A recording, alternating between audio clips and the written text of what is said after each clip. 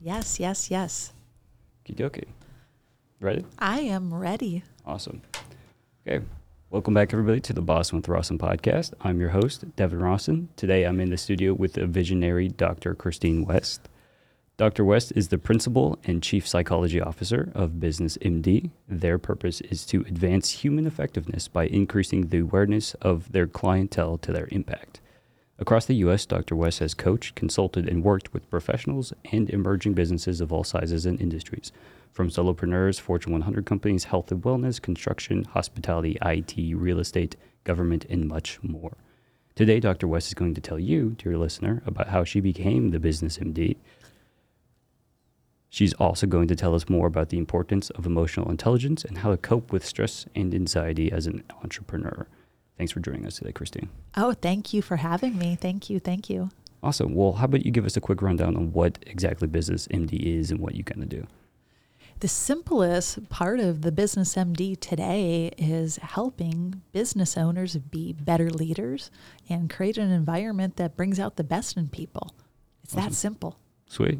Yeah. So you just kind of go and coach different businesses and things like that? Coach, train, do speaking engagements. Sometimes, we have to look, leaders, whether they like it or not, need to look at how they're showing up. Yeah. Yeah. Not just managing their team, but how they're managing themselves. And Correct. awesome. Cool. Well, first question I want to ask you is kind of what led you to psychology in the first place? Great question. I never, ever, ever thought I would be, studying psychology and speaking in psychological language. Yeah. But for me, my first career, I never really had purpose behind it. Mm-hmm. It was more of a job. Yeah. And it was, I make money. And that was really about it. But there was a pattern in every corporation I ever worked for. And the pattern was folks at the top, leaders at the top, they made foolish decisions. Yeah. And then those foolish decisions trickled down to the front line where I was at. And the front line paid for those decisions, such as layoffs or needing to, chaos, stress. And this went over on and on and on, from corporation to corporation I worked for. So how I got into this, I never, ever, ever, it wasn't something I dreamt of when I was a little kid or, sometimes kids have these, I want to be this when I grow up. That was not me. Yeah. How I got into it was in 2001, there was a lot going on in the world, and especially in the tech world. Yeah. And in the tech world, all of a sudden, which I was working for Cisco Systems, which is on top of the food chain, the technology company. Yeah. And if everybody remembers, if you had stocks, that all of a sudden the perception of the stock, which is psychological, the perception of the stock, all of a sudden plummeted. Yeah. It was no longer holding its value. Well, you can only imagine being on the inside of everybody was filthy rich on paper. And when people lose their money, they lose their, I was about to say a swear word, but they lose, Yeah, go ahead. they lose their shit. Yeah, okay? they lose their shit. Okay. And the deal is that everybody who was your best buddy the day before was cutthroat. Now your competition. Your competition. Yeah. Okay. Because they never laid anybody off. Well, what was happening in me was I gave so much to this company, like most people do when you fall in love with working for some place. We spend a lot of time there. Mm-hmm. Well, I got tired of drinking the Kool-Aid. Yeah. And because I gave so much time and energy to this company and my work, I didn't pay attention to anything else. What else is going on? Yeah. So I didn't know that my personal life was falling apart too. Yeah. And then all of a sudden I discovered it was, and I was completely embarrassed. I didn't have the confidence I have today about explaining it or sharing it or speaking about emotions. So I took a time out of work and I came up to Alaska for an adventure vacation and I went mountaineering for a week. Yeah. And changing that environment, if you remember what I said, about creating an environment brings out the best in people. Well, this environment, everything I knew didn't apply to a mountaineering environment. I grew up in Chicago. Yeah. I didn't know how to climb a mountain. I didn't know mountaineering skills. Yeah. I didn't know. I was very similar to the Howells. on Gilligan's Island. Yeah. My money meant nothing in this environment. But I had to learn how to be a better human being. And on the last day of my journey, I was in base camp all by myself, waiting for a commuter plane. The rest of the group was climbing another mountain. And I had this major spiritual awakening. And the spiritual awakening, it was as though me and God had this moment. It was more like a Morpheus moment of the green or the blue pill, the red pill. Yeah. And it showed me a vision of what I was here for. And it was as though in my consciousness, I was above every problem I ever had. Yeah. I knew the solution. I had a superpower. And I was excited. Dots connected. Yeah, everything connected. And I knew how to solve all my issues in a nanosecond. And I said, yes, I want to do this. Yeah. And so I wrote down everything that I heard in my journal because I really had nothing else to do. I was complete. I was in an environment where the divine had my attention. And the commuter plane came, and I ended up staying in Alaska a month longer than planned. And when I returned to my home in Chicago at that time, I realized I outgrew everything that was familiar. Yeah. So the birth of the Business MD came with realizing that once I was right with, I was beginning to let go of what no longer was applying to my world or what no longer, gave fulfillment or conditioning. All of a sudden I had the superpower. Yeah. And it was a superpower to be authentic. And it was a power that all of a sudden I said, well, why? I'm sure other people would want this.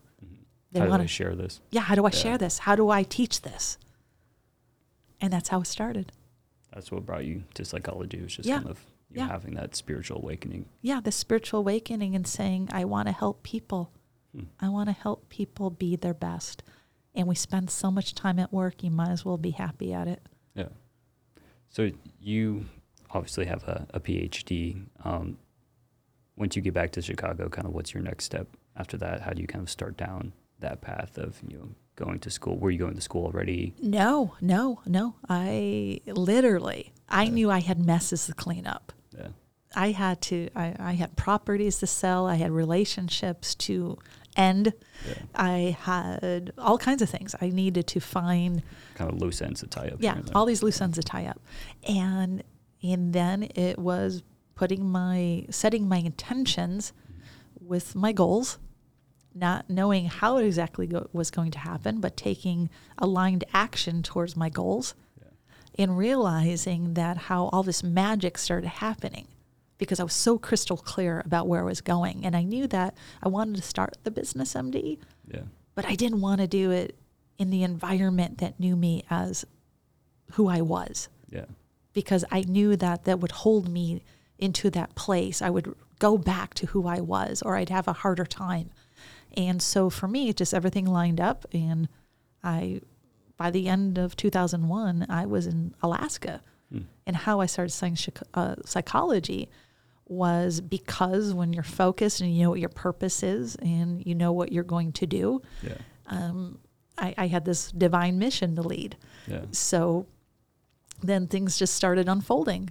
As far as ads on the radio started happening. You start to see more different things. Yeah. More dots would pop up. Yeah, and then you would connect them to the other dots you already had. Yeah. And then I just kept, making the moves of saying, okay, people said to me things such as, well, based on my background, which was technology and sales and business, that somebody with that background doesn't get a master's degree in psychology. And I said, well, watch me.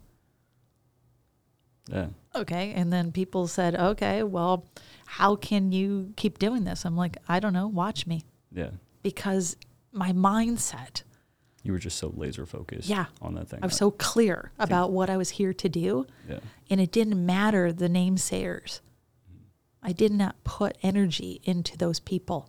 Yeah. I loved them for who they are, respected them, but I didn't allow them to affect me. To throw you off track. Yeah. Yeah, and I feel like that's a problem. A lot of entrepreneurs, myself included, you being 21 and having a podcast, running a tech consulting company, being a real estate agent. A lot of my friends kind of, I feel like, I don't want to say they're like behind or below me or anything like that, but I feel like they I'm very dead set on where I want to go and what I Yeah. want to do and how I want to do it. And they're kind of like, oh, well, like you're 21, you didn't go to college, like you can't start a business. Watch me. Same thing. Yeah, watch you. And so kind of trying to, because they're my friends, I love and care about them, working through kind of all of that, just focusing on building up a network of people who kind of support missions like that, like Justin, like the Aspire team, like our BNI group, young professionals group, kind of surrounding yourself, like you said, the environment, I think is really important. It is. That's kind of the deciding factor between whether your business succeeds or fails, right? If I'm surrounded by people who are like, oh, your business sucks, you're never going to do this, how's your little business going? Like your business, if you listen to that all day, it's going to affect you. Even if you don't consciously realize it, you're unconsciously, that's what you're seeing. Yeah, exactly. But when you align yourself with that vision, you're seeing, I think part of that's your reticular activating system in your brain. Yeah. You're starting to realize like, oh, you think of a blue car, you see more of a blue car. Right. You focus on the positive, like, hey, I'm going to do this. And there's more opportunities like that. I feel like they were there before, Yep. but because you just have this different mindset, you're kind of better able to then capture those opportunities and act on them. Exactly. It's something that, as far as even the question of how I was so attracted to psychology, because once I understood that once upon a time, and there's still, I'm not saying you're ever done because we're never done. We're constantly growing. Okay. Always. Is that our unconscious mind holds all this conditioning. And it's really up to us, if you don't know how to create change that you want, to find somebody to help you, to guide you. Because in my particular case of being fascinated by this and knowing what my mission was and falling in love with it, my soul had to be aligned with it. And as much as in the days when I would talk about spirituality and speak about psychological systems in business, it was unheard of, 20 years ago. Yeah. Okay. And I mean, today, people Today everybody talks about it. Everybody talks about it. Yeah. But as far as, people used to make fun of me, but I had to go through those doors because it helped build me. Yeah. Yeah, you start to build a foundation upon the bricks that people throw at you and everything. Yeah, exactly. Huh. Yeah, it's really interesting, kind of how that works, just in different ways. I feel like a lot of it is just unlearning that conditioning that we have in our brains. Before I was like, oh, like I want to start a business, but everybody says it can't be done, so it can't be done. I think a lot of it's just unlearning that, that common knowledge, like, oh, like it's hard to start a business. I'm like, well, it's also hard to be poor. It's hard to be rich. It's hard to be poor. It's, I'd rather it be hard and be rich. Like you get to pick your heart. I think that's one thing that's really nice about life is it's, Buddhism, Christianity, all of these world religions, teach you that like life is suffering. But the good part is you get to pick which kind of suffering you want. You can be lazy. You can sit around on your couch all day and have to worry living paycheck to paycheck, or you can get up off the couch, go to the gym, write out a business plan, right? Like those are all hard things too. But then your end result is a lot better, right? It's hard, and I get to be in a Lamborghini instead of on the bus. Well, you can pick your hard, but you can also reframe that and look at it this way. Does it have to be hard? Yeah. Or can you reframe it and say, am I looking at it through the lens of my restrictions? Am I looking at it through the lens of my conditioning? Am I looking at it through the lens of what everybody else told me because I'm looking for their validation? Yeah. Or am I coming into my own? And that's why I said of helping people, those leaders, business owners, understand themselves. Because if you know yourself, I'm not saying that I don't pay attention to feedback or other things that people say. Of course I do, because part of being human. But what I let in and affect me, because if I'm looking for my family or my friends or, the external world's validation, well, that's going to put me in a place where I may start tripping up. Yeah. You're not being authentic to yourself. You're kind of serving somebody else's mission and not quite your own. So even if it's for like a good cause, right? Like your friends or your family, everything, you want them to approve of you and everything, but you don't want to sacrifice your own values, your own beliefs, and your own mission to kind of help them achieve Right. theirs, I think. Well, here's something that I want to throw in the mix here. Your friends and family and even strangers will start getting on board with your mission the more you fall in love with it. Yeah. And the more you're doing it. Yeah. Because people want that energy. Mm-hmm. Yeah. And if you're constantly calling up mom, dad, aunts, uncles, cousins, Yeah, friends. I'm not too sure about this business thing. Yeah, I'm not too sure. What do you think? They're not your business advisors. Yeah. You know what? They're great people, to spend holidays with, to have fun with, to laugh, to cry with. But they're also great people to, just for them to vomit their fears on you and their doubts. Yeah, maybe you should just get a stable job. Maybe this business thing's kind of hard. You're not you're working all these hours, but you're not quite getting paid anything. Well, yeah, not yet. Yeah. And we're building the foundation, right? Hopefully, with the tech consulting company that I run, that was the case with it for a while. I sat and I had all these logos. And I'm doing all this work all this time, and then I get my first big contract. I'm like, wow, this is huge. I've never gotten a paycheck this big before. And everything. It was very I feel like that really kind of helped, because that switch was always there, but it was always in that unsure position. It was like you said, everybody's fears, and they're like, oh, what if it doesn't work? I'm like, oh crap, it doesn't work. But I didn't let anybody else really see that. I just was like, no, this is what I'm doing. This is how I want to do it. And as soon as I kind of stopped listening to those fears and stuff like that, I just kind of focused more on what was going right and not quite what could go wrong. Yep. And I think that's a big thing. What could go right is a lot more important than what could go wrong, right? What if you mess up? And I'm like, well, what if it works? That'd be life-changing. And then it did. And, that has been really important, I think, is kind of focusing and more what if it did go wrong? What's the worst thing in the world? Exactly. Yeah. And that was my thing, too, for the longest time. What if it doesn't work out? I'm like, well, if it doesn't work out, I'm going to be in the exact same place I am now. So, kind of, I think my upside potential is a lot better on that. Good for you. Congratulations. Yeah, thank you. Kind of pivoting into that, like I said, that's super rewarding, being a business owner, the autonomy that we have. What do you find is the most rewarding thing about your work in particular? What's so rewarding is opening people up to authentic change. Watching, my clients be inspired to create businesses that are aligned with who they are. And I'm not speaking, just, any old business. It could be any industry. It could be insurance. It could be construction. It could be, a version of personal development. It could be marketing. It could be mental health. Yeah. It's one of the things that's so rewarding is watching people grow, watching the light bulb, watching them actually change their mindset, their attitudes, and then accepting the strategies and really shifting their psychological identity to being who they're here to be. Yeah. Because I watch so many business owners, employers trying to, be a clone of something they're not. Yeah. And when people become authentic and they're born into, hey, this is who I really am, it's almost as though, and if you can visualize a newborn baby that comes out of the womb and is completely naked, and the doctor slaps them on the butt and they're like, here I am. Yeah. And it's exciting because it's as though they are not controlled by conditioning. Yeah. They're controlled by, hey, this is where I want to go. But then it's teaching them how to maintain that and keep evolving. Yeah. Yeah, it's really interesting. You kind of see the people who are in that state of mind, that kind of mindset, they're very autonomous. They know what they're doing. They flow. It just flows really well. And I think you can kind of know this in the people who are trying to be something that they're not. It's weirdly clunky.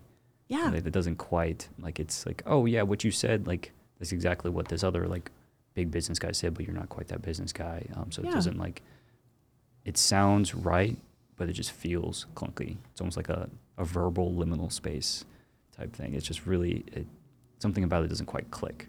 Well, you can tell when they're doing that and everything. And then when people are the opposite and they're just their authentic selves and they're like, oh yeah, I've been doing this business thing, I'm really passionate about this. It comes through. You can really tell when someone's authentically, themselves. Right. It's something that when a business owner shows up and takes off, peels back, the onion layers. Yeah. And they're automatically like, hey, I will say that because it's real for me. Yeah. And I will lead from this perspective, what's real for me. Yeah. Not from some book, not from something that says this is how you should do it. Like shelf help, like books and stuff like that. Yeah. It's shelf help is kind of funny to me because I hear people ask me all the time things like, is there a book I should be reading? Well, usually my answer, it depends on your situation. But here's something I want to throw in the mix about this. You're only going to be able to read the book based on the level of development of your consciousness. Yeah, and that's one thing that I think is really interesting.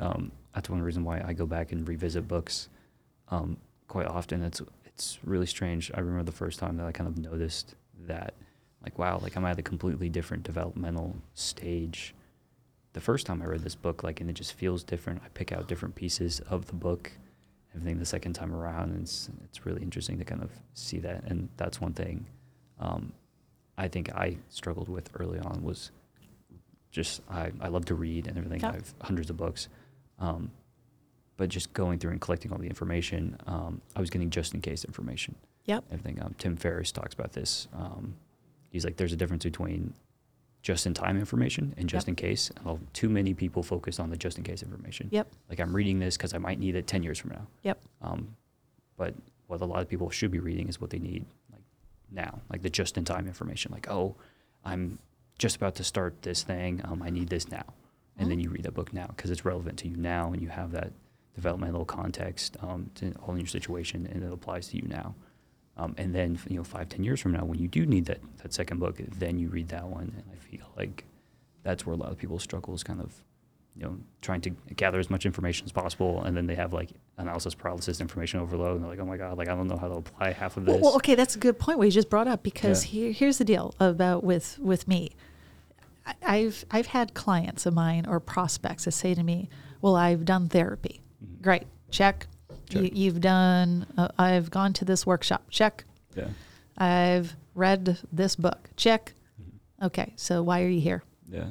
You're still having the same repeated issues because most of it is that people collect information and then it's very similar to like everybody has, some form of cable TV. So it's like having all these channels that you just go click, click, click, and you never really watch. Yeah. And it just sits there. So in my work, it's far more about helping the person or the group to take that action and focus on the actions that's applying it. To actually execute. Yeah, execute. Yeah. Because from my perspective, it's wonderful to be filled with knowledge. Mm-hmm. But knowledge is useless if it's not applied. So it's very similar to, things such as I said when I went mountaineering, the knowledge that I brought did not apply to the environment. Mm-hmm. Throwing money at credit cards. Yeah. It just the corporate world that I came from did not apply to that environment. Mm-hmm. So if somebody wants to have a different kind of business or a different kind of life, then it's not just saying I have this knowledge from a book. That it needs to be different. Yeah. Okay. Yeah. How do I make it different? Yeah. Who do I need to be though? Mm-hmm. If I don't change, because I've had to change. If you met me, say in 2001, I'm not the same woman. Yeah. I keep evolving. And it's something that's very important that even when sometimes I hear business owners say, well, we always done it this way. And I understand that that's probably very profitable, but the world keeps changing. Yeah.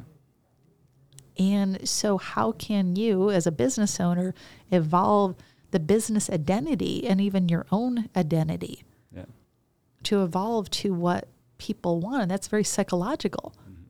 Yeah, continuing to evolve. That's one thing that I try to do.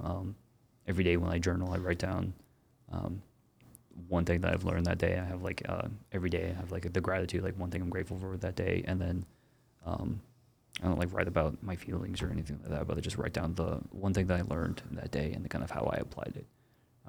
trying to work to become like 1% better every day. So what's that 1%? What's that 1% change that I made? I feel like that's been really impactful. It's kind of having that constant evolution going on mentally, physically, everything kind of constantly working on, okay, what next? How do I continue to grow and everything? Because, I've met some people, and they're the exact same people that I met like 8 years ago when we first became friends. And like, wow, like they're like, oh, you changed. And I'm like, well, it's kind of what you're supposed to do, bro. Well, you've grown. Yeah. That's really what they're saying. Mm-hmm. And sometimes they're, how dare you? Yeah. There's a gap there now. And so it's hard for people to kind of fill in that gap. Speaking of hard, what do you think is one of the most difficult aspects of your work? Like, it sounds great. And I know that light bulb moment, for me, experiencing that, if we can like bottle it up and sell it, we'd be billionaires. Yeah. And I think that's super great. But what about the more difficult aspects, like working with different businesses? Kind of what do you think is the most difficult part of kind of your coaching and the most difficult part is that I would say is really now once I'm engaged with somebody. That for me is pretty simple, because once I'm engaged with people, because I've been at this for quite a long time, and I'm quite gifted at what I do. But the difficult part is because I'm constantly on a fast-paced growth and evolution, is that my orbit constantly changes. Yeah. So it's also for me, because I am human, is that there's certain people in my life that, it's kind of like being on a path of, let's just say, because we're in Alaska and I like the outdoors, is let's say we went hiking, and sometimes it's similar to we're going hiking together and then we're going backpacking and we camp out, and then all of a sudden everybody's gone. Yeah. What do? Do you go try to find the old where everybody went, or do you keep trucking along? Yeah. So sometimes the most difficult part is when you change and grow, is that realizing that to keep being the best I'm here to be, is that respecting where other people are at and the pace that they want to go at. Yeah. Yeah, because that's probably I would answer very similarly to that question. That's one thing that I've really struggled with, and everything. Like I said, being younger, and a lot of the 20-year-olds aren't quite out here starting businesses. I mean, nowadays TikTok and everything's kind of opening up for a lot more people. But yeah, I'm very. I like to learn things very quickly. I'm always trying to what's the next big thing I can do? What's the next big business I can start? And everybody else is kind of focused on the next Netflix show they can binge. Yeah, that's what I mean. And so it's, kind of, I think one of the biggest learning things for me was having that respect for the pace that they want to set and everything, and kind of realizing that, as much as I want to go a million miles an hour, and I think not everybody wants to go that fast. Right. I think that was a big thing for me. I thought everybody just wanted, I was like, oh, you guys don't want to just be like the best at like everything you do? And they're like, no, not really. And I was like, oh, like it was just like, oh, okay. Like I have to kind of have the respect for, what they want to do and kind of the path that they want to travel and everything. Like, our paths might cross here and there, everything, but if they want to take the easy hiking trail, I think that's up to them. If I want to climb, if I just want to, break off the trail and climb up the mountain, I can't expect them to come with me 100% of the time. So. Yeah, and growth, for example, since we're using outdoor examples, is in Netflix and stuff like that. Now, there is times in my life where I enjoyed watching Netflix and binge watching. Yeah. But when I know that I'm changing and I'm growing and my focus is far different, that's not so interesting to me anymore. And it's respecting and not judging others if that still is. Mm-hmm. And being human is that we're constantly judging people. I mean, as soon as we meet somebody, we judge them. Yeah. I mean, as soon as somebody listens to this or watches this, they're making a judgment. They're making a judgment. Yeah. But it's also understanding that it's okay. They can, because it's part of being human. Yeah. Yeah, I think that was a big thing for me. It was kind of realizing that is kind of realizing that I was doing that myself. I'm like, wow, like I'm judging them pretty harshly for not going a million miles an hour. It's like, okay, maybe reading those books like Stoicism. I practice like Taoism and Buddhism and stuff like that.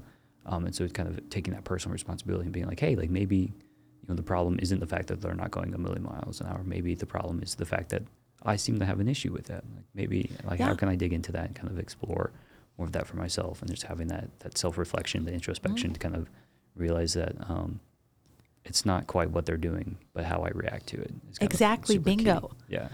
That's so true, because when I look at leadership, it's something that, and this is, we're speaking of Buddhism, or Taoism, is looking at like Western culture. Yeah. Western culture is very, very guilty of externalism. Yeah. And all change comes from within. And this is not me saying Taoism or Buddhism. I'm just saying, as a psychologist, all change comes from within. Mm-hmm. So if I change inside, my external changes. Yeah. So my business changes if I'm looking at my employees and saying something such as, "You're lazy. Yeah. You don't show up."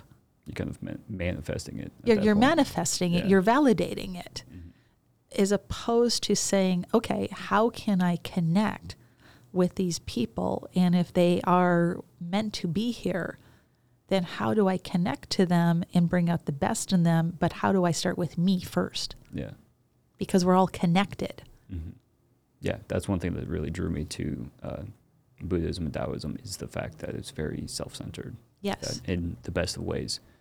Basically, like, if you want to change the world, focus first on changing yourself. Correct. Everything, because then that has trickle-down effects, right? If I become a better husband, then my wife becomes better, and then in the future our kids would become better, and then all of their friends would become better. And it kind of has those trickle-down effects to where, just from that one action of me becoming a better husband, I then had this huge trickle-down effect of, positivity and things like that. But it functions in the opposite direction too. Like, if I end up being a terrible husband, and then my wife, maybe she ends up being a terrible wife, and then I have terrible kids, and they have all this unprocessed trauma, and then they give it on to their kids, and it's the feedback cycle kind of goes both directions, up and down. Exactly. So but even in Christianity, it's something that was above is below. Mm-hmm. So it's something that, meaning that what's inside is, the below, and is, the above is outside. Yeah. And so it's something that most people look at things from a perspective that says, well, that's separate from me. Yeah. But it's not. Mm-hmm. Because if we, an example of, like, last week, I was riding my fat tire bike on the trails, and I have a beautiful German Shepherd. Yeah. And for some reason, she wasn't behaving like she normally does. Mm. And I have bragged about my dog. She's very socially intelligent and has high emotional intelligence. Yeah. But she had a mind of her own that day. And it was getting frustrating. And what I went to was what's off about me instead of what's off about her today. Yeah. And I put her on a leash, and we never ride like that. Mm-hmm. But what I quickly realized in that moment was, it could have been viewed that I was micromanaging my dog, which, okay, well, maybe. Yeah. But I viewed it as that what I was doing was, it became an awareness about how much we affect each other. My leadership was on the line. Yeah. That every move I make, she needs to follow. If she jerks me, I can fall. Yeah. If I'm not paying attention, if I'm not leading her, which was a great experience, because the ride was even better than normal. Yeah, I think that's a big part too, is realizing that that's a two-way street. It is a two-way street. Yeah, leader, like top down and bottom up leadership, studying a lot of the things like that within the military and different government organizations. That's one thing that I've definitely noticed, is that, even with younger and older generations and everything, right? Like, I feel like same thing, getting into business and realizing, like, the people at the top have no idea what they're doing. Yeah. But, I also have no idea what they're doing at the top. Exactly. I don't exactly have that insight. But maybe if we come meet in the middle, and we're like, hey, I'm here on the front lines. Here are some things I'm noticing. I don't want to make a judgment on what you guys are doing. I don't agree with this decision. Do you mind explaining it to me? And then having conversations like that with people, they're like, oh, well, yeah, like, the company owner, the CEO, he came in and said that we have to do this. So now I'm trying to process all the orders and do all this, and understanding that they're under, the same types of stresses that you are down there on the front lines. It might come in different forms and things like that, and their paychecks might be a lot bigger. But well, empathy goes a long way, and and for our listeners, empathy does not mean sympathy. So all empathy is understanding another's view. Yeah, it's that simple. Yeah, it doesn't mean that I agree with you. Yeah, one of the I forget which of the philosophers said it, but it was one of the Stoic ones. They were like, "Oh, it's the mark of an educated mind to entertain an idea without accepting it." Yeah. And I remember when I first read that in high school, it's stuck with me ever since, because that was one thing that I feel like a lot of people have trouble doing, is kind of entertaining an idea. Yeah. Without accepting it. They feel like that if they entertain the idea, that they are obligated to accept it, and they have to like adhere to that point of view. And they're like, oh, I just don't agree with that, so I'm not even going to think about it. I'm like, okay, well, what if we did just entertain the idea? Like, what if that was true, right? Maybe it was your fault. I mean, how can we kind of work through that? Well, people have forgotten how to have conversations. Yeah. And something, comes to mind that's very interesting, that years ago, long time ago, when I was more of a teeny bopper, I used to watch my dad and his siblings, and this was before Google, this was before technology, and they would have these conversations, and they would come to these interesting disagreements that were really funny, like to all of us watching. Yeah. And every time there was like a place of where they came to, like, the other insisting that they were correct. Yeah. The encyclopedia or the dictionary came out. Yeah. But the thing is even though things got loud and they, the arguments became where it was the articulation of the other saying, well, we're going to entertain this and this. Yeah. But the cool thing is that they were able to express and articulate their knowing and then still love each other. Yeah. And still be like, okay, well, you proved me wrong. Yeah. Yeah, I feel like it was they shared a common goal, right? Yes. They both wanted to find out what the answer was, and each one of them had a different idea of what it might be, but they both wanted to know what it actually was. And I feel like nowadays, people just want to validate their own ideas. Correct. They're like, I don't want to figure out the truth. I just want to show you that my truth is the truth. Bingo. Yeah. And so it's so interesting because of you're in the technology field, and that's where I started in technology. And I think technology is beautiful, but yet so many things have created a laziness to lots of people humanly have forgotten how to think. Yeah.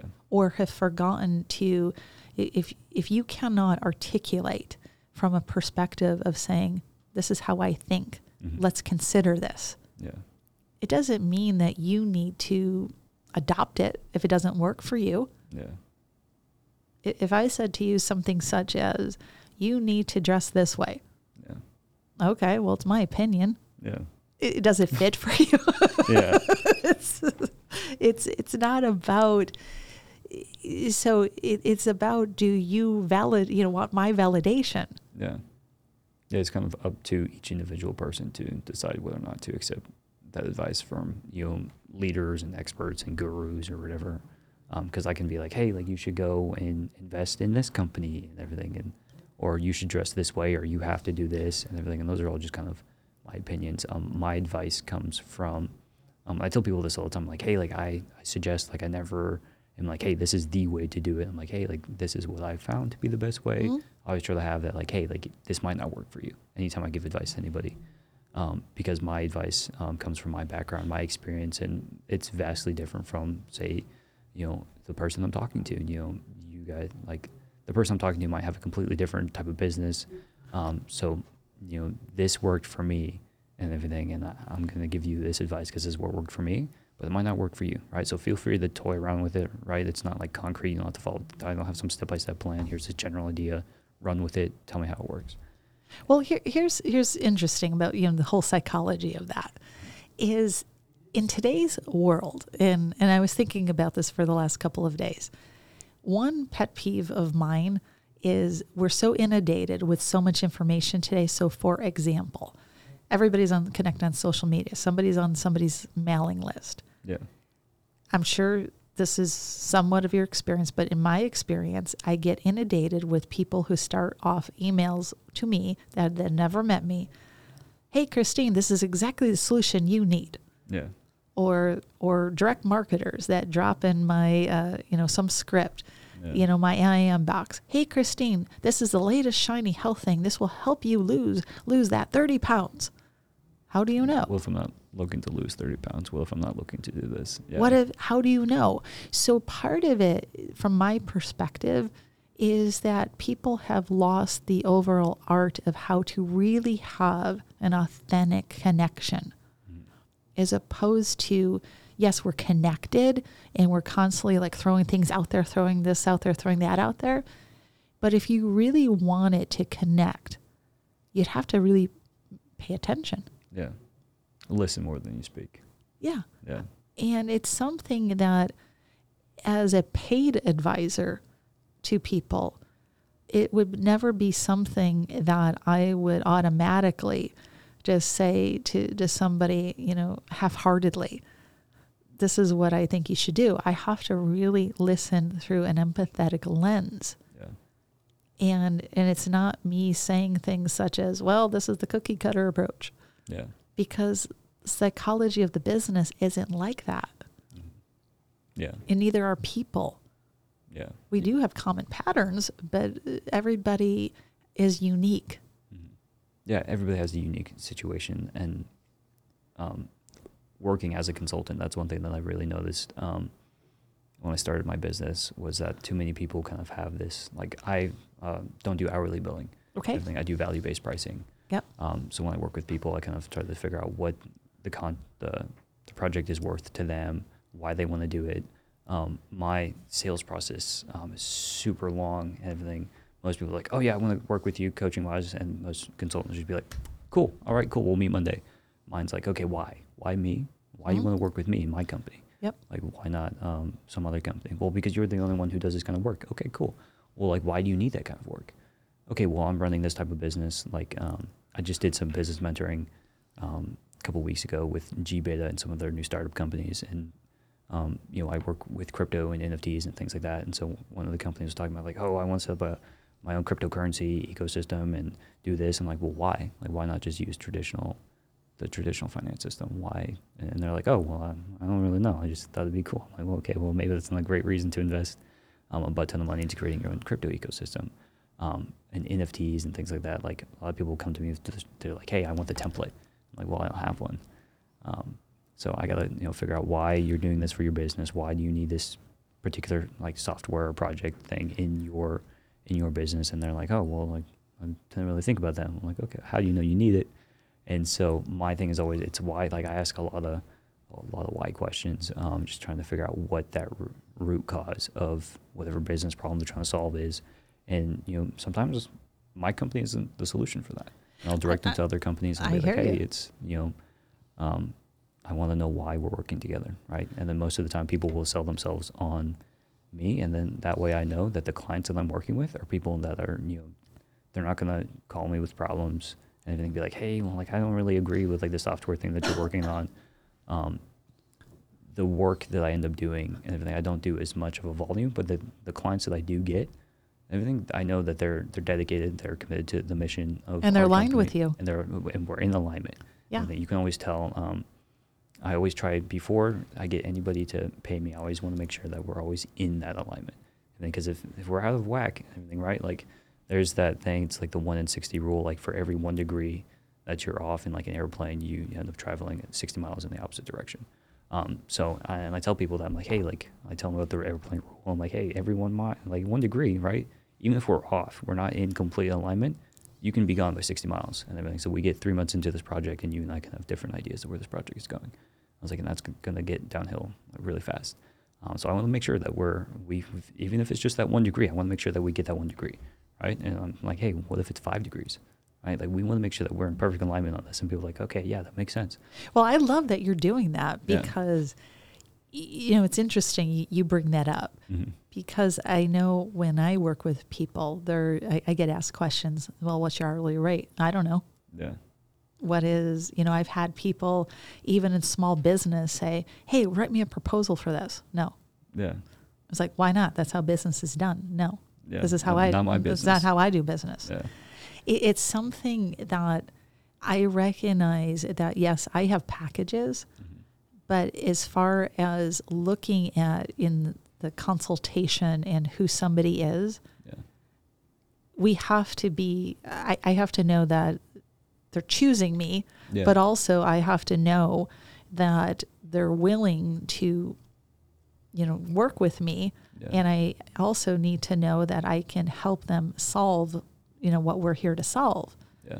Because often what happens, and this is just in my particular case, some of the examples you're using, is that if my processes are all do with, whether it's a trainer or it's, a coach, or if I'm hired to speak, I'm still going to have more of a style that's going to be, I'm going to draw you in, and you're going to participate with me. Yeah.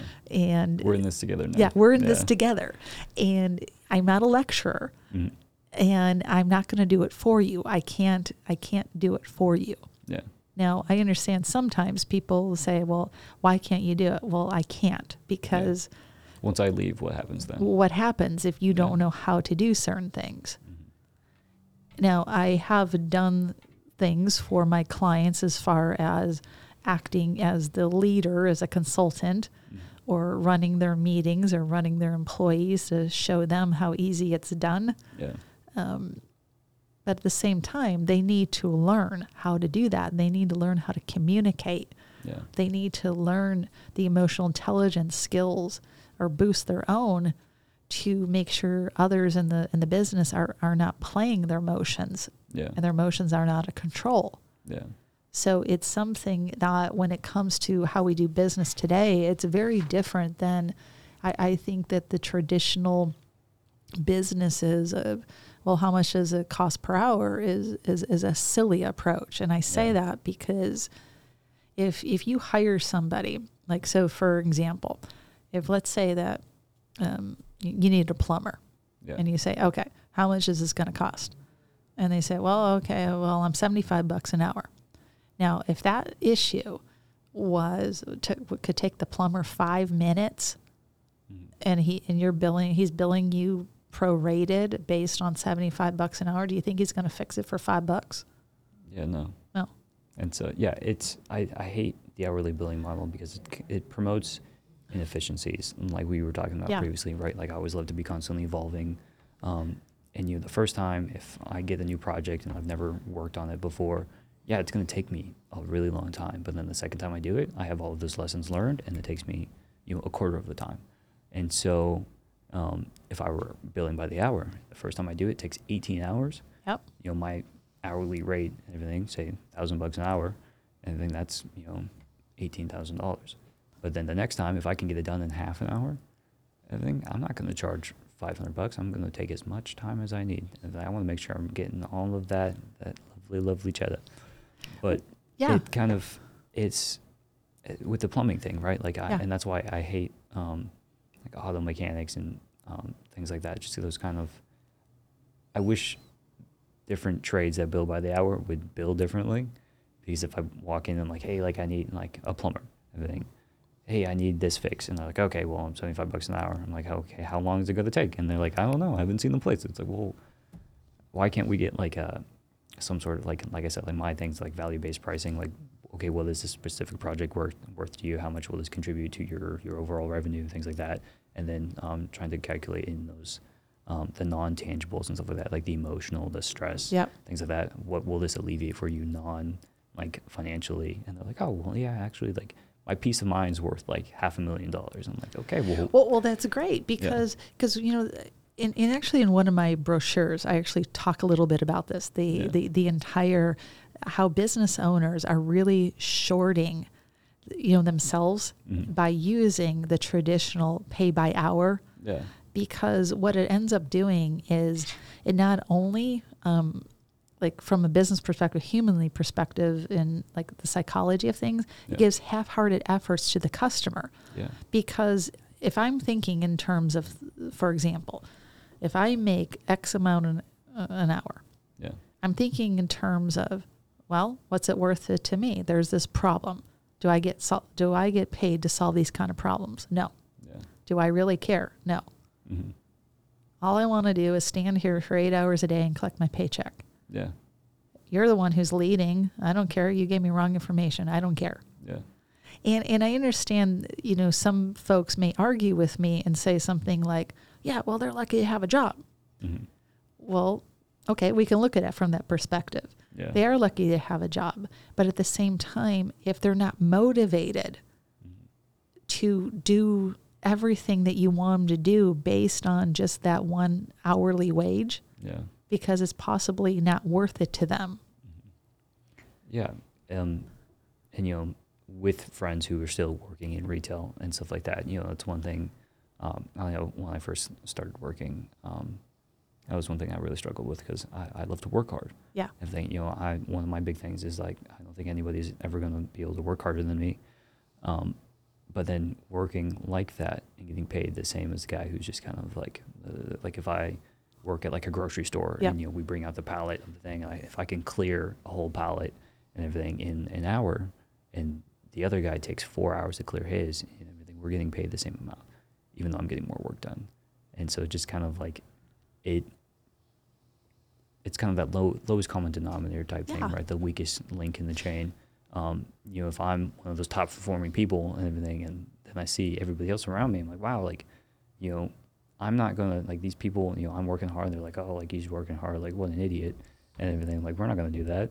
And so me being that top performer, I'm eventually going to fall to that level of just kind of not exactly. working. So it's something interesting you bringing that up because there's a lot of psychology in this. Yeah. Is that part of why I often cringe at times when I look at, say, workplace psychology, and I'm a workplace psychologist, business psychologist, and how to motivate people, how to get them to change patterns of behavior, behavior modification, mindset, things of that nature, emotional intelligence. Yeah. So let's say because a lot of people default to psychology, they think therapist.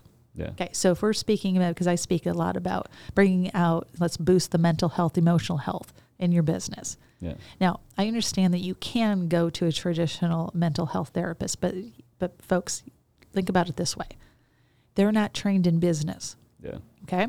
Now, they do have their value, but yet their model says you come in for X amount of hours, and you pay by the hour. And so what we're speaking about, so for them to have client longevity, why in the world would they want to help you solve whatever problem? Yeah, whatever problem. They get paid because you have a problem. They have a problem. So and then you use insurance to pay for, and you say, oh yeah, I'm getting these kickbacks. But I can tell you this for a fact, that I've offered my services to business owners, and I've said, okay, you can go to therapy about this, and you can get diagnosed, because I'm not diagnosing. Yeah.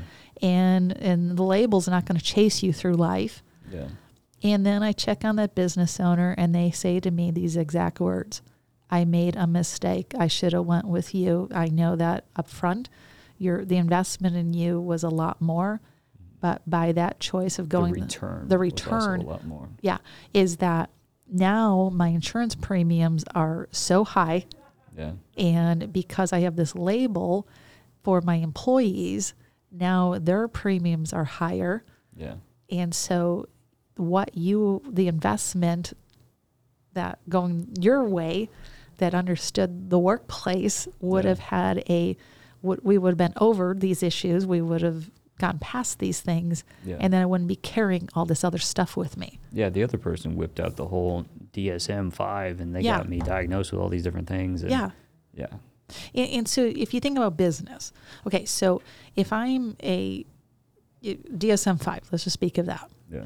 Okay, it's written by, people in my field, okay? And they're coming up with things of categories. Yeah. Okay? So if I got to put you in a category, because who's paying the bill?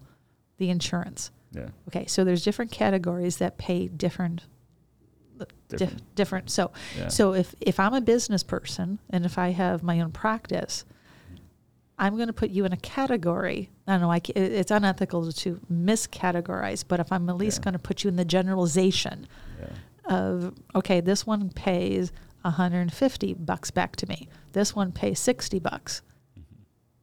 What do you think that they're going to put you in? Yeah, I'm gonna be like, I have my responsibility and everything, but like, if I look at it from this perspective, it looks like you are kind of on the edge right there. You're on the edge. If say some major life event happens to you, you can definitely fit into that box. So we'll just kind of push you to that one. Well, yeah, and then so then you're going down this journey that it's more of a relationship that says, okay, time up. And they're like, wait, I was in the middle of this. Nope, time up. Yep, sorry. Sorry. We'll continue this Sorry, next week. sorry. Yeah, It's like, whoa, see you I next was week. just unpacking my childhood trauma with you. It's like, Yeah. Where I have with my clients, for example, I've done things such as trainings, and then the staff will get some one-on-one time with me. Yeah. And, some staff will tell me, hey, I'm dealing with trauma with a therapist. And I usually ask the question, being respectful, well, how fast do you want to get rid of that? Yeah. And if they say right now, I'm like, well, let's go. Yeah. And because of how I'm trained, it's just like reaching into them and just taking that emotional charge off. Yeah. And they're like, where to go? I'm like, it's gone. Yeah. Do you want it not? Do you want me to put want it back? back? You want it Yeah. back? Okay, put it back. And they usually say, well, I got to talk to my therapist. Okay, how come? Yeah. Well, the business psychologist just suggests it. Well, how come my therapist isn't? Because I'm not your therapist. Yeah. It's something that we've been trained, like this ego conditioning of thinking that things need to take Yeah. a certain amount of time. And then back to pay scales of wrapping it up, pointing it, is that why would you want to carry trauma around with you and not feel good? I understand if you want to take the victim position in your life and you want to share that, why you can't do something, go for it. Yeah. But if you're somebody who wants to grow and evolve and be the best you can be, then why carry it? Yeah. Yeah. The whole victim mindset thing kind of acts as like a shield. I feel like for a lot of people, they're like, oh, like I'm not successful because I was traumatized. Like it's that, like I, had a lot of like childhood trauma as well, growing up, single mother household, dad wasn't around much and everything. But, I flipped it from that victim mindset to a survivor mindset. Like, like, oh, I've been through a lot, that's why I'm not successful. I'm like, oh yeah, I've been through a lot. Like I can, so this thing right now, this business thing, I've been through worse. And so a lot of people are like, oh, like I went through all this hard stuff. And so the difference between like this victim, you can either victimize yourself or you can be like, no, I survived this. Like, oh, I was this, like I was abused emotionally. Like, oh, I survived emotional abuse. Well, yeah. I mean, here's the thing that I'm going to say. We're being recorded. It's going to be out there. Yeah. I've had my own journey of my own traumas, my own victimization, my own crap that I've carried around, experienced, gone through. But here's the deal, is that I went through it and I've healed. Yeah. And we're never done. In our businesses, it's the greatest personal development vehicle you ever want to be, on. Yeah. Because you're gonna face things that you've never faced before. Mm-hmm. If you go to work for somebody else, you're facing different things. But as a business owner, you're gonna face stuff that you never realized you had to face. Yeah. Oh, I've never been sued for $2.3 million before. That's more than my house, my car. I don't have my LLC isn't set up. Like I own everything under the LLC, so the LLC is getting sued and all my personal assets. Like, yeah, there's a lot of different stresses. There's lots of different things. There's things that I've worked with people that didn't realize that, we're speaking about trauma, that, they're still carrying trauma from childhood, for example. Yeah. So let's say they had a rather abusive father and they hire a bunch of their dads, to work for them. Yeah. And it seems, why would somebody do that? Well, I can tell you why. I mean, they do it because they're trying to resolve it. Yeah. And they just don't know how. Yeah. So they have these different ways of trying to cope with it indirectly instead of just confronting it head on. Yeah. And I've worked with those types of folks because, and then all of a sudden once that, it's resolved inside of them, then the people they thought were monsters are gone. Yeah. I mean, I don't mean physically gone. I mean the perception is gone. They've tackled the fear of the thing, and so the thing itself no longer has power over Exactly. them. Yeah.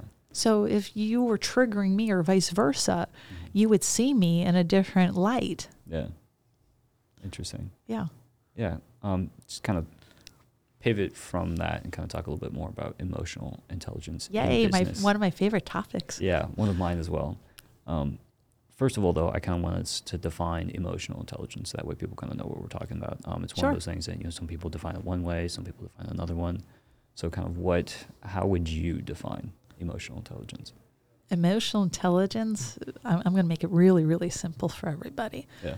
Emotional intelligence is that we all have emotions, and it's understanding how to read your own emotions, what to do with them, and how to read the emotions of others. Yeah.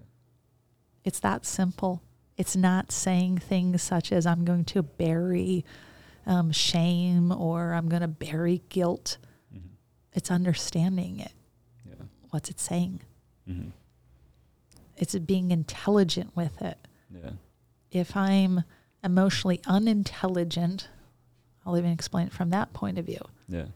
I'm talking from my neck up, and I can say something such as, like, okay, here's a good one. If I'm walking into a business, and this is an example, everybody listening, if I walked into a business being emotionally unintelligent, and let's say here's a major event that happened a few years ago in Alaska. This is to exaggerate.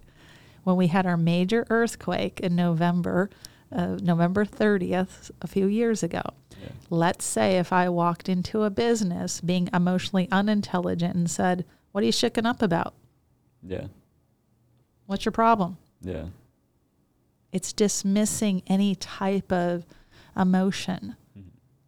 That maybe when that major earthquake hit, maybe there was pipes bursting. Maybe there was, it was lots of crazy. I know where I was. Yeah. And I know how shooken up I was. Yeah. So when we're emotionally intelligent, it's acknowledging, it's not dismissing how somebody else feels. It's going into that. As I said, the model that I use is about understanding oneself, how we connect to each other, how we make decisions, how we manage our stressors. And there's a lot to it, because if you're stressed and you're communicating from that stress, you're going to sound differently than if you're clear and calm. Mm-hmm. But you have to understand where you're coming from first. So yes. You know that, how you're communicating. Because I might be super stressed and I'm like, hey, I'm trying to be calm. And then I'm trying to attempt to be calm, but I'm super stressed about all these other things that are going on back there. And I'm not really aware of that consciously. And then people are like, oh, Devin was being an asshole today. Well, exactly. Yeah. So it's like what I said about, like the emails or the direct messages. Yeah. Most of them are emotionally unintelligent. Yeah. Because they're not connecting with me. And part of emotional intelligence is to be able to get people to open up to you, because we hear these things, and I'm going to say it. This honestly is, I hear this repeatedly. People do business with people they know, like and trust. Okay. Yeah, we say that all the time. Okay, let's throw that out the window. I'm going to throw it out the window, and I'm going to say it's a bunch of horseshit. Yeah. And the reason I'm going to say it's horseshit is because the thing is that's above, on, a spectrum. Yeah. It's not so much about whether we're liked, because that's validation. Yeah. It's about, from an emotional intelligence perspective, that can you connect to somebody emotionally? Yeah. Can you give value to somebody? Yeah, can you get the job done? You may not like me, but you may realize that I'm the best practitioner to help you. Yeah. But you can still trust me without liking me. Yeah. Yeah, that's one thing. TV show Suits, I watched a lot when I was in high school. I almost became a lawyer because of that show. But the main character in there, Harvey Specter, he's kind of this, he's like the best closer in New York and everything. Have you seen the show? I've heard of it. Yeah. Harvey Specter, big New York lawyer and everything. But he's very direct to the point. He's like, I get things done. I close deals. He's like, I don't take meetings. I set them. Yeah. And so a lot of people don't quite like him, but everyone that he goes up against in court has that respect for him. They know he gets the job done. Correct. People go to him because like they know him and they trust him, but they might not like him. Yeah. But they still do business with him. And they still do all these things. So it's like it's not necessarily. I kind of feel the same way, but the whole know, like, and trust thing is, I feel like it's one of those shelf help things that gets pulled from a book and people just regurgitate it because it makes them sound smart. Yeah, it makes them sound smart, and it's like, okay, we're just validating. Yeah. And the deal is yes, I want people to be more likable, but here's the deal: is I want you to have that internal validation and be emotionally intelligent in business, that you can understand where you're coming from. Yeah. When you're in front of a customer, and let's speak of different aspects. Okay, everybody wants more sales, right? Yeah. Okay, so let's tackle that. Is most people come from what they want. I want to close, okay, and then they dismiss like all these things, all these cues that go on in the process. Yeah, and I feel like real estate's really bad about that too. You know, we call people, some of the bigger name people, scripts and do this and say that. Oh, hi, like my name's like Devin Rustin from Aspire Realty Group. Would you like to buy or sell real estate with me today? No, I just moved into my house. Oh, okay. Well, do you know anybody else who's like interested in buying or selling real estate? Can you give them my contact information? Can you send them my way? And they're like, oh, like, okay, like, yeah, like, yeah. Can you just sell your house with me so I can make money? Oh no, I'm not ready right now. Oh, okay. Do you know anybody else who's interested in selling their house so I can make money? And it's like, oh, like I have no. I feel like applying the consulting approach that I have with my consulting company to my real estate business and kind of getting to connect more with people on that thing. And they're like, hey, I'm not really buying a house right now. Cool. No worries, bro. I got you. Well, here's something else about that. From emotional intelligence is that if you sound like everybody else, guess what? People are going to hang up on you. Yeah. Okay, right now in Alaska, I think Alaska is either politics season or it's construction season. Yeah. Okay, so I get so many calls. And, here and they're all telemarketers. Mm-hmm. If I happen to answer the call, if it's a 907 number, they get sneaky. Mm-hmm. And then I answer, I'm like, hello. And they're like, okay, I want 5 minutes of your time because I want to know what your opinions are, blah, blah, blah, blah, blah, blah, blah. Yeah. And I go, click. Exactly. And they try to call again, click. Yeah. It's something that these things don't work. It doesn't connect people, whether it's real estate, politics. Yeah, and technology. we're trying to, that's one thing. I don't know, a lot of people just don't like cold calling in general. Like it is one of the things, it's one of the basic things. It's essential for business and everything, but I've always kind of been averse to it because I don't like to be marketed to that way. And it feels weird for me. I'm like, hey, I don't like receiving weird phone calls. I don't like getting texts and emails from strangers that I don't know. So then going and kind of calling people, and I'm like, hey, like, we're marketing to our client base in the way that we hate to be marketed to. So why do it in the first place? So from an emotional intelligence perspective, it's understanding. Yeah. Number one, real simple, where are you at? Mm-hmm.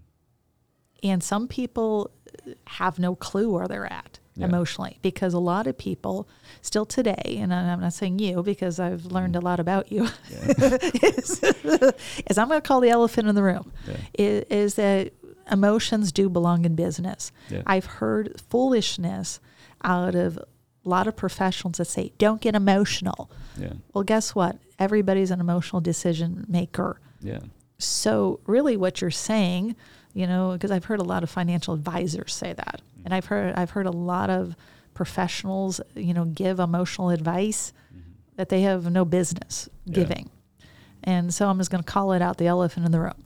Okay, so no matter if you're in real estate, if you're a business broker, you're a finance person, you're a CFO, guess what? People are emotional decision makers. Yeah. So you want somebody, for example, let's just, because we have so many financial advisors out there.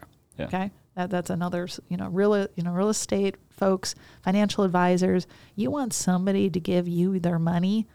You better be able to emotionally connect with them. Pull on their heartstrings. Yeah. Well, it's not just about pulling on their heartstrings. It's about connecting to them where they feel safe with you. Yeah. Really feel heard. They feel heard. Yeah. They feel that you get them. Because you can pull on the heartstrings of somebody and, you can trigger some emotion, but the heartstrings and, it's not foolproof. Like ASP PCA, like the dog thing. It could be you doesn't pull. always sell. Yeah, so you could pull on me and say, well, you've just pissed me off. Yeah. Okay. Now I'm sad. I don't want to give you money. Now I'm depressed. Yeah, you're like, okay, I don't like the way I feel around you. Yeah. So it's something that it's more of, even if noticing somebody's angered or sad, it's acknowledging, like, just being, are you okay? Yeah. Hey, you sound stressed. Are you okay? Yeah. A lot of people kind of fail to do that.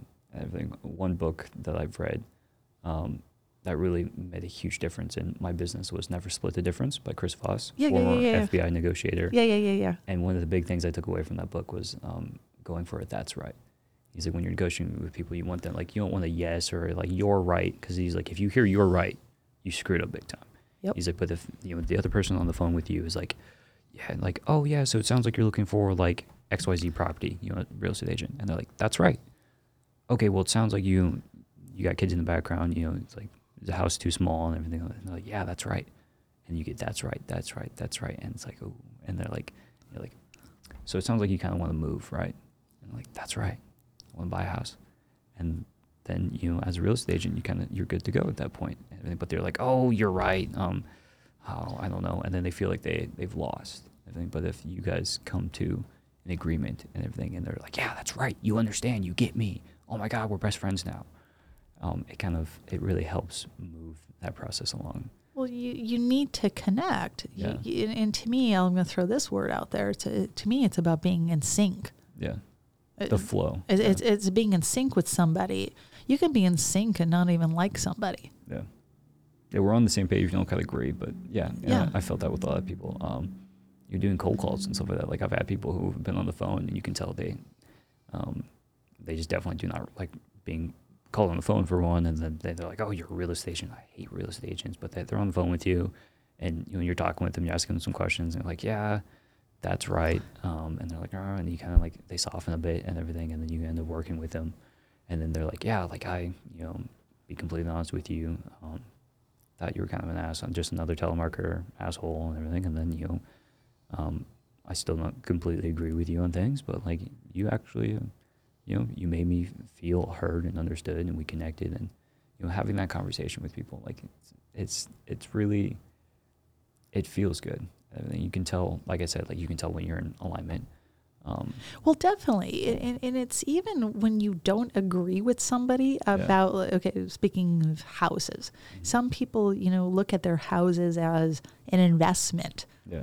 And I bought this so that I can sell it in 3 years and make a profit. Yeah. But some people actually use their house, and they live in their house, and they enjoy their house. For them, it's not an investment. Yeah. So if you're coming from a point of view into somebody's home and saying, oh, well, you should not be living like this. And you come from the perspective that says, but why not? It's mine. I want to enjoy it. Yeah. If I want to paint a wall a neon color, it's my house. Yeah. If I want to, have dogs, cats, and, running around with my kids, and we're happy. They have a different perception of the value of it. And yes. Like, to them, it's their home. It's the memories there. It's like, hey, yeah, the price tag, like, I'm asking $700,000 for it because it's, that's the price I'm willing to accept to let go of those memories in that house. Yeah, so from emotional intelligence perspective, again, it's understanding where somebody's coming from. Mm-hmm. It's not judging it and saying, well, if you want, you want to make that amount of money, you got to do blah, blah, blah, blah, blah. Yeah. Now, I understand I'm not the real estate industry and disclosing that, but I do know this because I know when I sold 2 properties before coming to Alaska, I did it in 2 weeks, and I did it in December when there was snow, and most people said, you cannot sell things in the month of December when it's cold and nobody wants to go, it's just not going to happen. Yeah.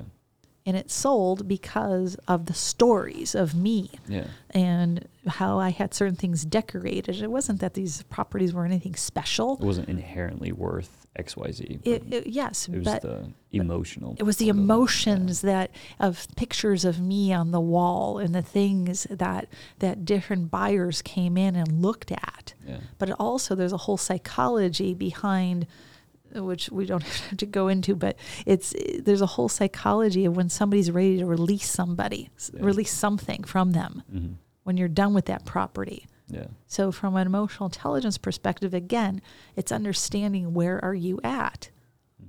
Yeah. What about the dark side of emotional intelligence? It's super important, but I feel like a lot of people get a little overly enthused sometimes and obscures some of the darker parts of that.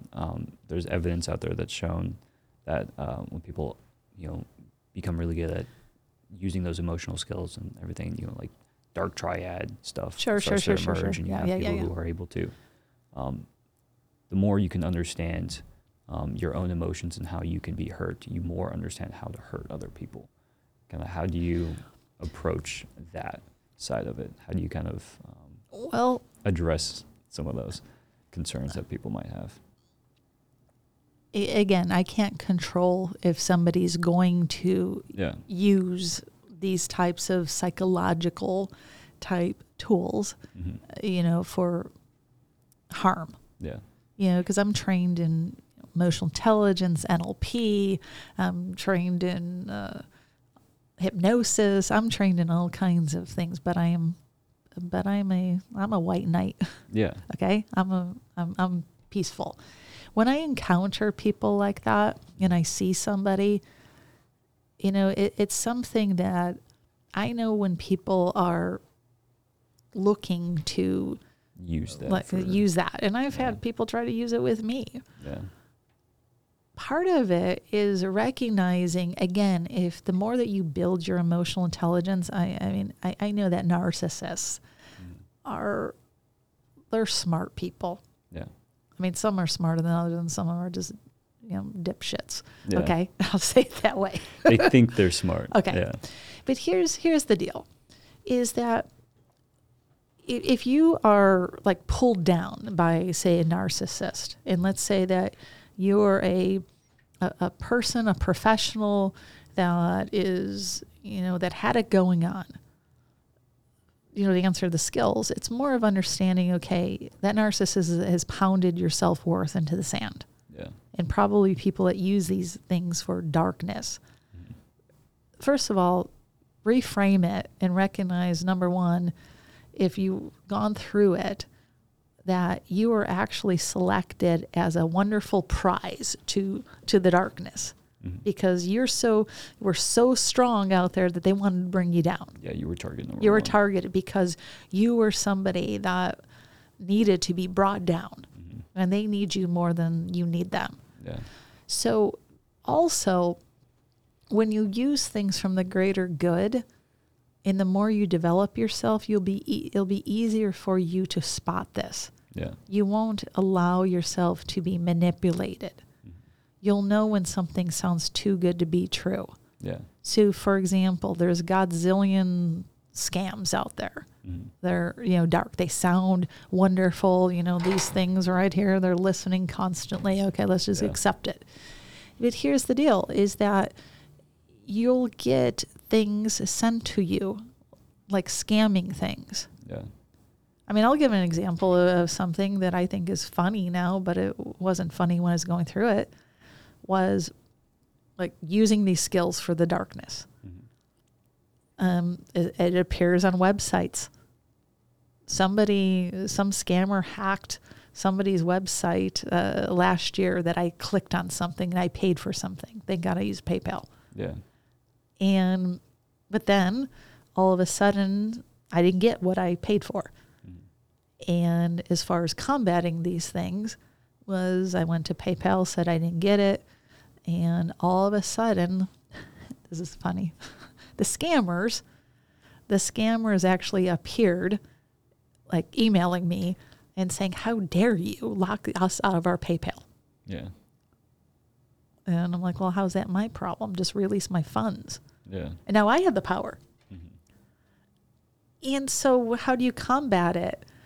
Is that once you have the self-worth, which emotional intelligence is a lot about that self-worth, you're not going to, I'm not saying it's never going to appear that you're going to have somebody trying to manipulate you. Of course. You're harder to manipulate. Yeah, you're harder. So how do you combat it is that you got to keep developing yourself. You You got to keep being aware. You have a choice to saying, because in that little story that I'm saying, yeah, I could have typed it all on Facebook and been like, and I could have got about 300 likes and people feeding into all the shares of like, look what happened and the drama. But part of it is that you have to make that choice. That I'm not here to tell you that I'm going to solve the problem of the world, that the darkness and the evilness and the people who do dark triad evil crap are going to go away. I don't know how to do that. But I can tell you how to protect yourself is utilize a practitioner like myself to help you develop, to give you tools, to help you understand that you don't have to get yourself manipulated, because if you're constantly in that situation, then it takes away from your self-worth. Yeah. You're more likely in the future to, be victimized again because you're more afraid, you feel less capable. Yeah. So but here's another area why people get sucked into that. And this is a big issue, and I know we don't have time to go into this deep depth of this, is people, codependence is really big, is huge. And I talk about a lot about codependence in the workplace.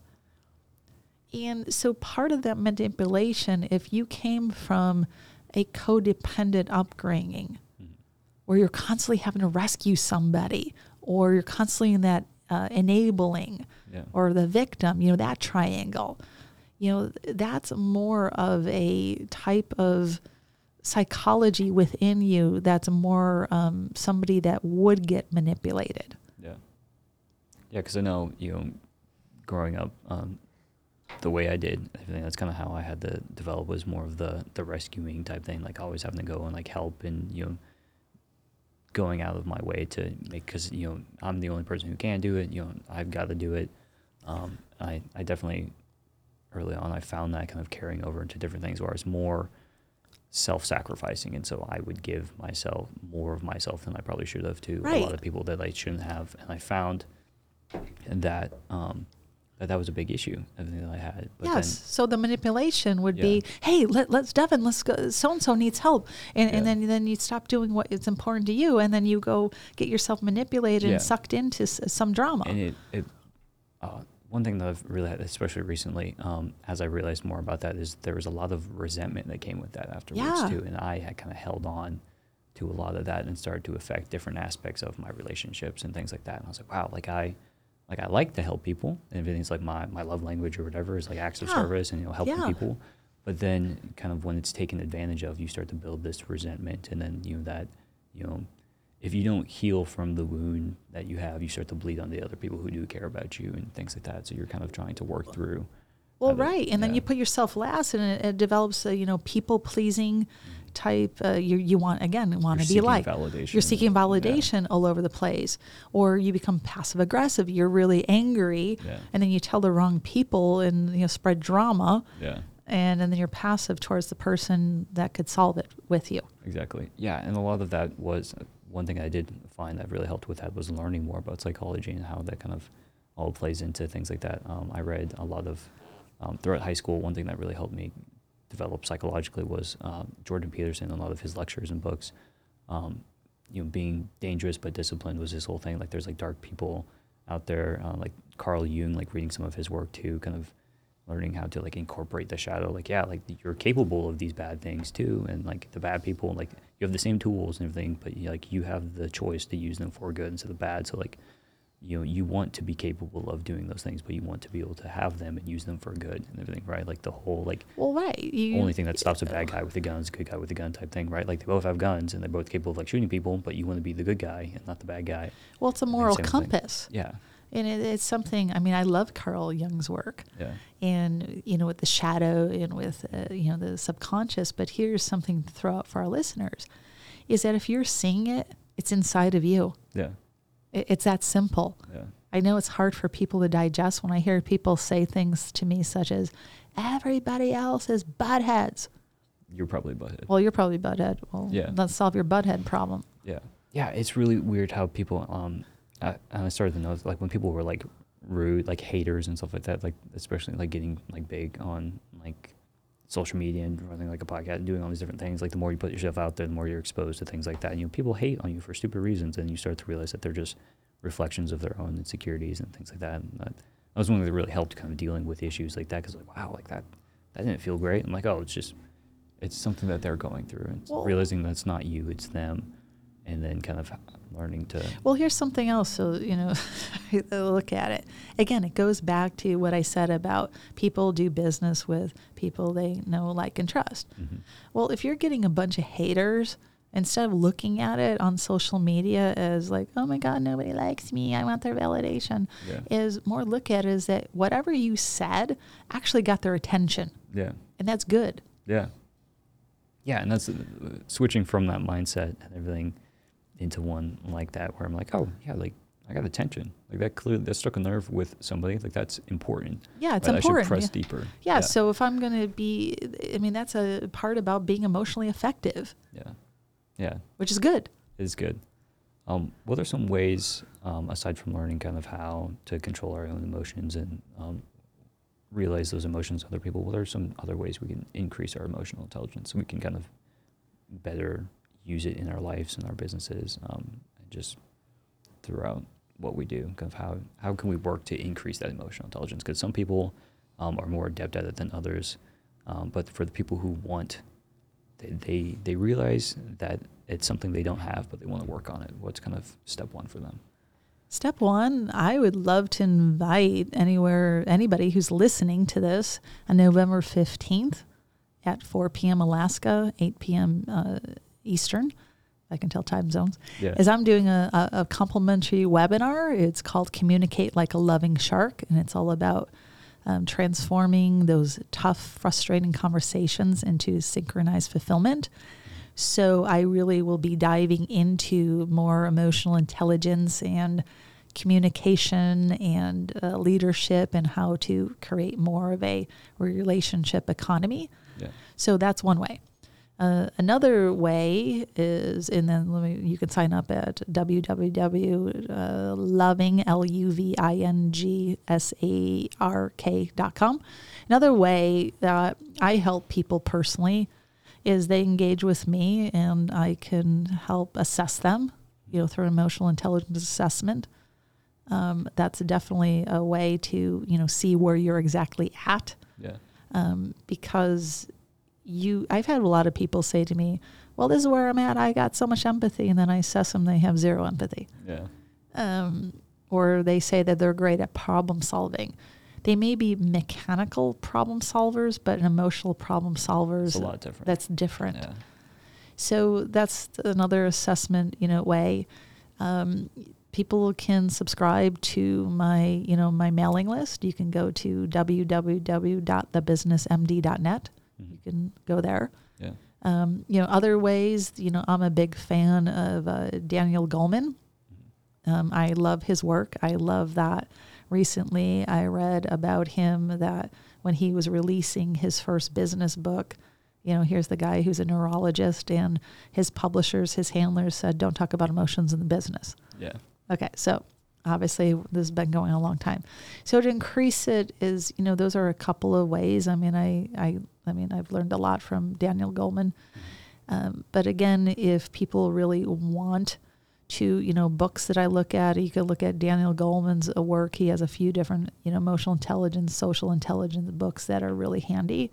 But again, the reason why I don't necessarily say go read a book, because you're only going to interpret it from the your current place. I would just encourage folks, if you're serious and if you want to know more, you get to know me a little bit more. Yeah.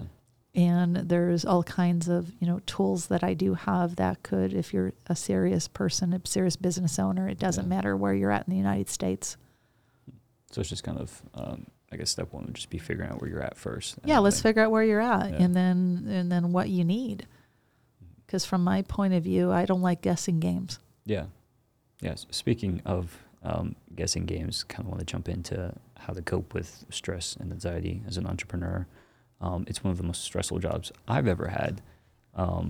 We have to grapple with the constant uncertainty of markets and customers and clients, as well as that personal responsibility and liability for everything that you do.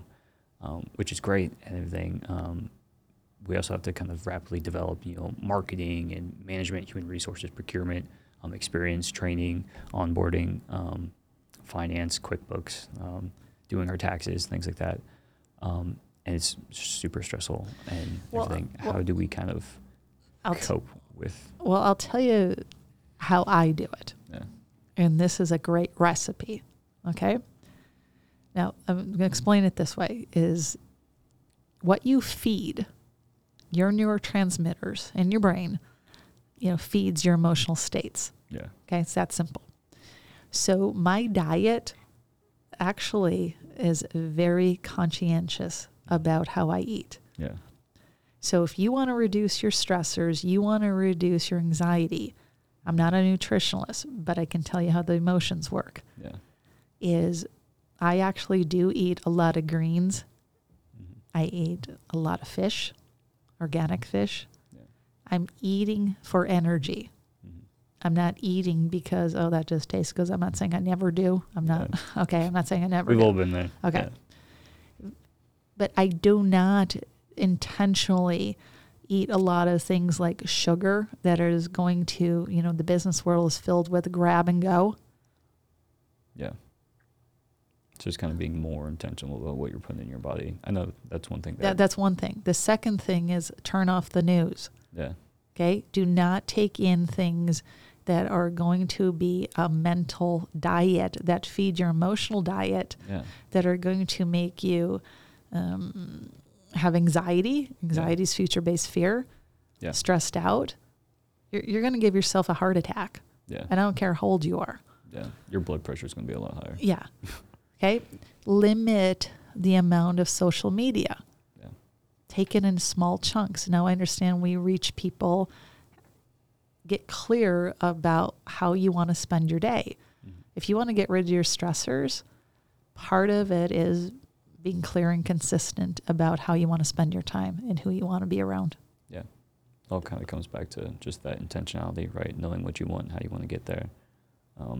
Myself with shutting off the news, everything, like just before it'd be on at the gym. I'd watch at the gym and everything, or I'd hear about it or pop up on my Instagram feed, things like that, and I'd watch it. And now I just, I would read it every morning and be like, I wonder what's happening in the world. But yeah, I noticed that mental diet is really important. Yeah. I feel like a lot of people don't realize that the amount of information that you take in, and in the same way, if you eat junk food all day, it's like conspiracy theories, right? If I sit on YouTube and I watch conspiracy theory videos all day, it's like junk food for the brain. Yeah. Every once in a while, it's interesting to watch a video about something random and interesting, or play a video game, or watch a Netflix show. And I do it too sometimes. Of course, who doesn't? Yeah, but it's junk food for your brain. And the whole point is I eat the candy every once in a while. I have junk food for my brain every once in a while. But it's being intentional with kind of promoting that mental health awareness and everything, that diet for your brain, the same way that I'm very conscious about what I put in my body. Well, exactly. I'm very conscious about what goes in my brain too. I feel like my brain's a lot more important than my body, but they're both interconnected. So kind of feeding both of them properly is. Yeah. And it's also having good boundaries. Yeah. Because if you're in some of the things where we talked about, you're going to be more stressed as a people pleaser. Yeah. You're going to be more stressed as somebody emotionally unintelligent. Yeah. You're going to be more stressed if you have avoidant behavior. Yeah. It's that simple. Yeah. It's literally just... it's all emotional, people. Yeah. You got to learn how to manage your emotions. Yeah. Yeah. Philosophy. I hate to say religion, because I have issues with organized religion, but just the spirituality thing and everything, the Taoism. I don't like to assign myself to one religion, but I'm I agree with some things in Christianity over here, Buddhism, Taoism, all the different religions. So just having that, I think, the emotional intelligence and just the intentionality is super important, and kind of learning how to just take that knowledge and actually apply it and use it. And well, here's something else I'll throw on the table, and I can go on and on about these subjects because lots of things I teach people. Is people remember you're subject to the laws of the state of consciousness of where you're at. Yeah. So if you have anxiety and stress, you're subject to the laws. Mm-hmm. If you're clear about how you're thinking and you're connecting to people, you're subject to those laws. Yeah. So it's all just about it's mindset, really, like that emotional mindset, having that clarity of mind and everything. If you have a million different things buzzing in your head all at once, it's going to be really hard to have like a focused one-on-one conversation. That's one thing that I really like about the podcast is as soon as that door shuts and everything like that, I'm here and everything's really, it's nice to have that conversation. I leave my phone in the other room because I've brought it in previous ones and it's raining and it's distracting. But just being able to kind of have that clarity and everything, like Bruce Lee, like be like water, right? You be like still, or you can be fierce and you can flow and adapt and everything. I feel like having that emotional intelligence kind of helps you be more agile. Well, be more agile, but also people love the gift of one's presence. Yeah. I mean, how annoying is it that if you're in a sales call and they're like, hey, one more minute. Yeah. Oh, I got to take this. Yeah. Oh, sorry, I got another call coming in. Yeah. Yeah. Oh, wow. Oh, okay. Well, you're not into me. Exactly. Yeah. Yeah. Sweet. Well, I want to, speaking of time, I don't want to take up too much of your time. So just to kind of wrap things up, so building a successful coaching business like the one Dr. West has built, there's kind of being intentional. Yeah. Everything just being knowing what you want to do with your coaching business. Like we touched on, definitely don't do hourly billing. Yeah. If you can avoid it. Some of the different ways we can increase our emotional intelligence at just kind of learning where you are. Yeah. Kind of figuring out where that baseline is and building upon that. And then the best ways to cope with stress and anxiety as an entrepreneur are just kind of setting up those boundaries. It all comes back to that, again, that intentionality, being more intentional about what you put into your brain, what you put into your body. Yeah. Get some sleep, the environment that you have, being setting boundaries with your environment. I think that's all super important stuff to really focus on. And you'll notice that when you start to change one thing like that, kind of everything else changes, especially with, the people you surround yourself with. It's true. I mean, things that you tolerated, you won't tolerate tomorrow. Exactly. Yeah. I mean, you won't tolerate that I only get to sleep 3 hours a night and start, push yourself through a 16-hour day. Yeah. Eventually you make a change. Yeah. So. And eating crap food and watching the news and ready to have a heart attack. Yeah, exactly. All right. Well, that's some solid advice, Dr. West. Is there anything else you'd like to add? Nope. I just invite folks to sign up for my webinar November 15th so that we can dive deeper. And as I said, www.lovingshark.com. Gotcha. Well, if my listeners want to get in touch with you, what's one of the best ways to reach you? The best ways to reach me is to go to my website, which is www.thebusinessmd.net. And there's right on the front page, you can drop your contact information and send me a note and say, hey, why don't you give me a call or, set up a meeting. Awesome. Sweet. Well, thank you again for being on the podcast. Once again, everyone, that was Dr. Christine West with The Business MD. And that concludes today's episode of the Boston with Rawson podcast. Congrats on listening all the way to the end. There are literally millions of podcasts out there, and you chose to listen to this one. So thank you. Thank you. For more information on today's episode, check out the show notes on my website at devinrawson.com. And if you liked what you heard today, the best way to support the show is to subscribe and leave us a review on Apple Podcasts, Spotify, or wherever you get your podcasts. Excellent. Thank you. Thank you. That was fun. I can go on and on and on.